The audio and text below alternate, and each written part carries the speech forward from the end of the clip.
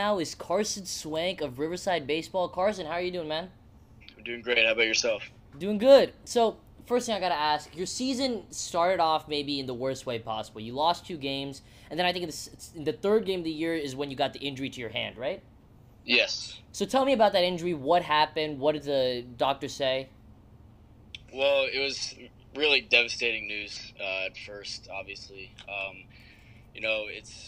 It's a big part of the team to be able to be there and help them win games and be able to come back from the devastating start that we had. I went to the doctors with some pain in my hand, not really knowing what was going to happen, and I took some X-rays, and they said that I had a full fracture in the hamate bone in my hand, and I think tears came to my eyes actually when I found out that news.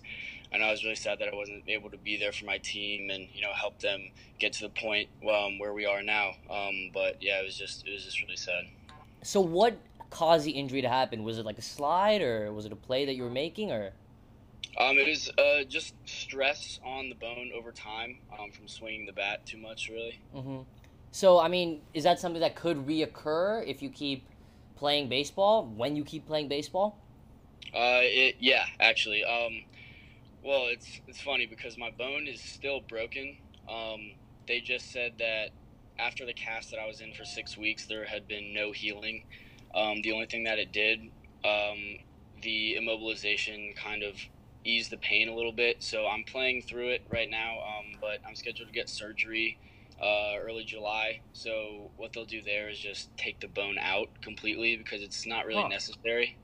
It's a really common injury within baseball players. So like if you look around the major leagues, you'll see a lot of guys with that scar on their hand in the same spot. Mm-hmm. All right, so first 2 games of the year, you guys lose. Second one, you guys get. I was at that game, and Nate Savino just pitched like a major league pitcher on that game. Yeah. Third game, you get hurt, and then you're on the bench for a little bit, just watching your team, and you guys lost 2 more to put you at 0-5, right? Yes. So I mean, this is your senior year. This is your last chance to play for Riverside High School. What is it like to see your team lose and you're helpless in a way? It's never good to see your team lose, but in times like that, all you have to do is stay hopeful, stay optimistic about what you can achieve, and look and leave everything that what has happened in the past, and that's exactly what we did. We at the beginning of the season, our team chemistry wasn't really there per se, but that's something that we developed, after that rough start. Our coaches really brought us together. We go out to eat a lot as teams, like almost every day, and we just developed that bond. And I think that bond really helped us get to the point where we are today.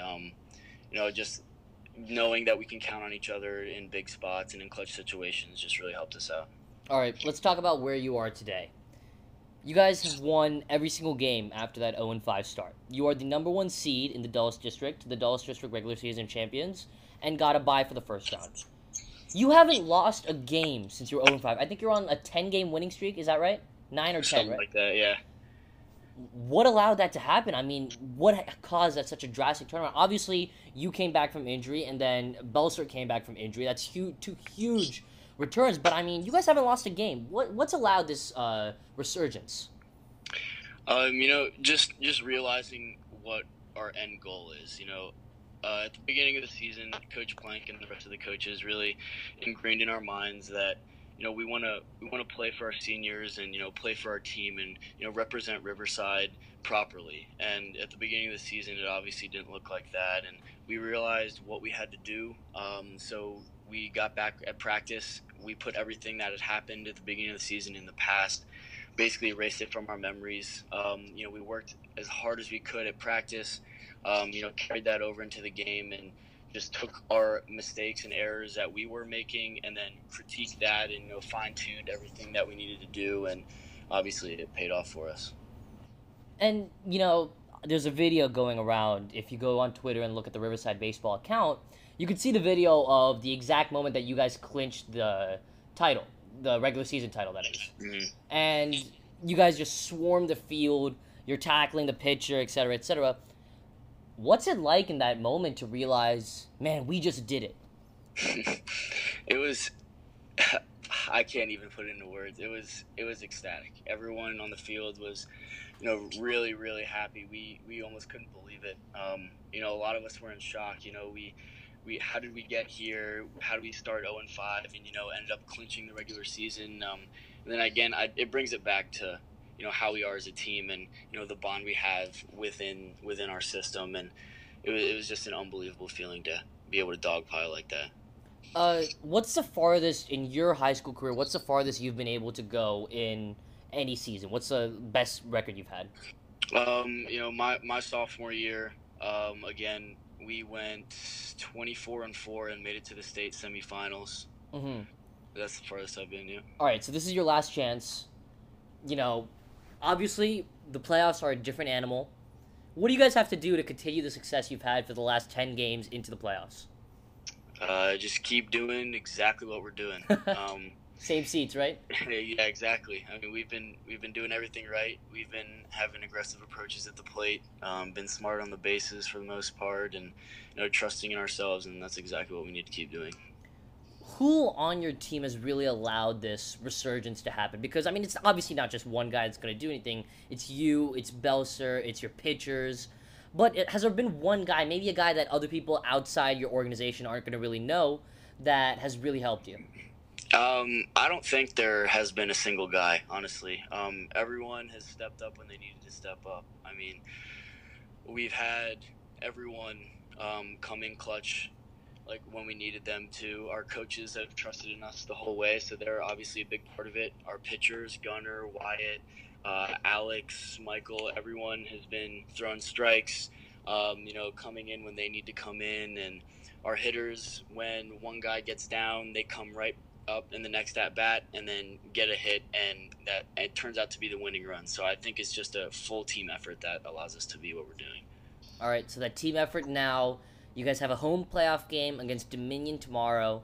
I'm going to be at the game, but talk about what it's like against Dominion. You guys played 2 games against them, one win of 8-3, another win of 2-1. Do you consider them a good matchup for you guys, a tough matchup for you guys? Just talk about them. Well, Dominion's obviously a really good team. Every year that we've played them, they've been a tough matchup for us, and said so. I mean, everyone has been a tough matchup for us this year. We can't go in thinking that we're going to destroy any team, and Dominion especially. I mean, their pitching staff is insane. I've played with Dylan before in Commonwealth over the summer, and he's an amazing pitcher, and Mario as well, and just everyone on their team is they combine for a very, very powerhouse of a team as well. But we just have to come out and trust in ourselves and play the exact same way we've been playing. Yeah, with Dominion, one of the things that's really interesting about them is their shortstop, Cortland Lawson, is a really high-profile guy going to Tennessee, came over from Paul VI. You're a shortstop as well. Is there anything like a little bit of a rivalry you have with him? I don't really know Cortland personally, but I always like to say that there'd be a rivalry with any team that we play. I mean, it's always fun to have that competitive spirit amongst us and amongst our whole team. So, I mean, I guarantee you Dominion will be able to give us that. All right, you talked about Dylan. What makes him such an effective pitcher? Because I think he's going to be starting the game against you tomorrow. Monday, that is, for anyone listening tomorrow. Right. Dylan, he's able to throw pitches where he wants to throw them. He's able to locate outside, inside, and able to throw his curveball for strikes as well, which is really deadly when it comes to striking hitters out and getting them to get out in general. He's able to keep hitters off balance and just able to mix up pitches and throw pitches where he wants them. So. All right. Well, it should be an exciting game. I'll be there on Monday, May 20th. It's going to be the second round of the Dulles District playoffs at Riverside High School. So if you want to go see Carson, I guarantee that he's going to put on a show. Thank you so much for coming on, man. Really appreciate it. Good luck tomorrow. Thank you so much. Really appreciate it. All right.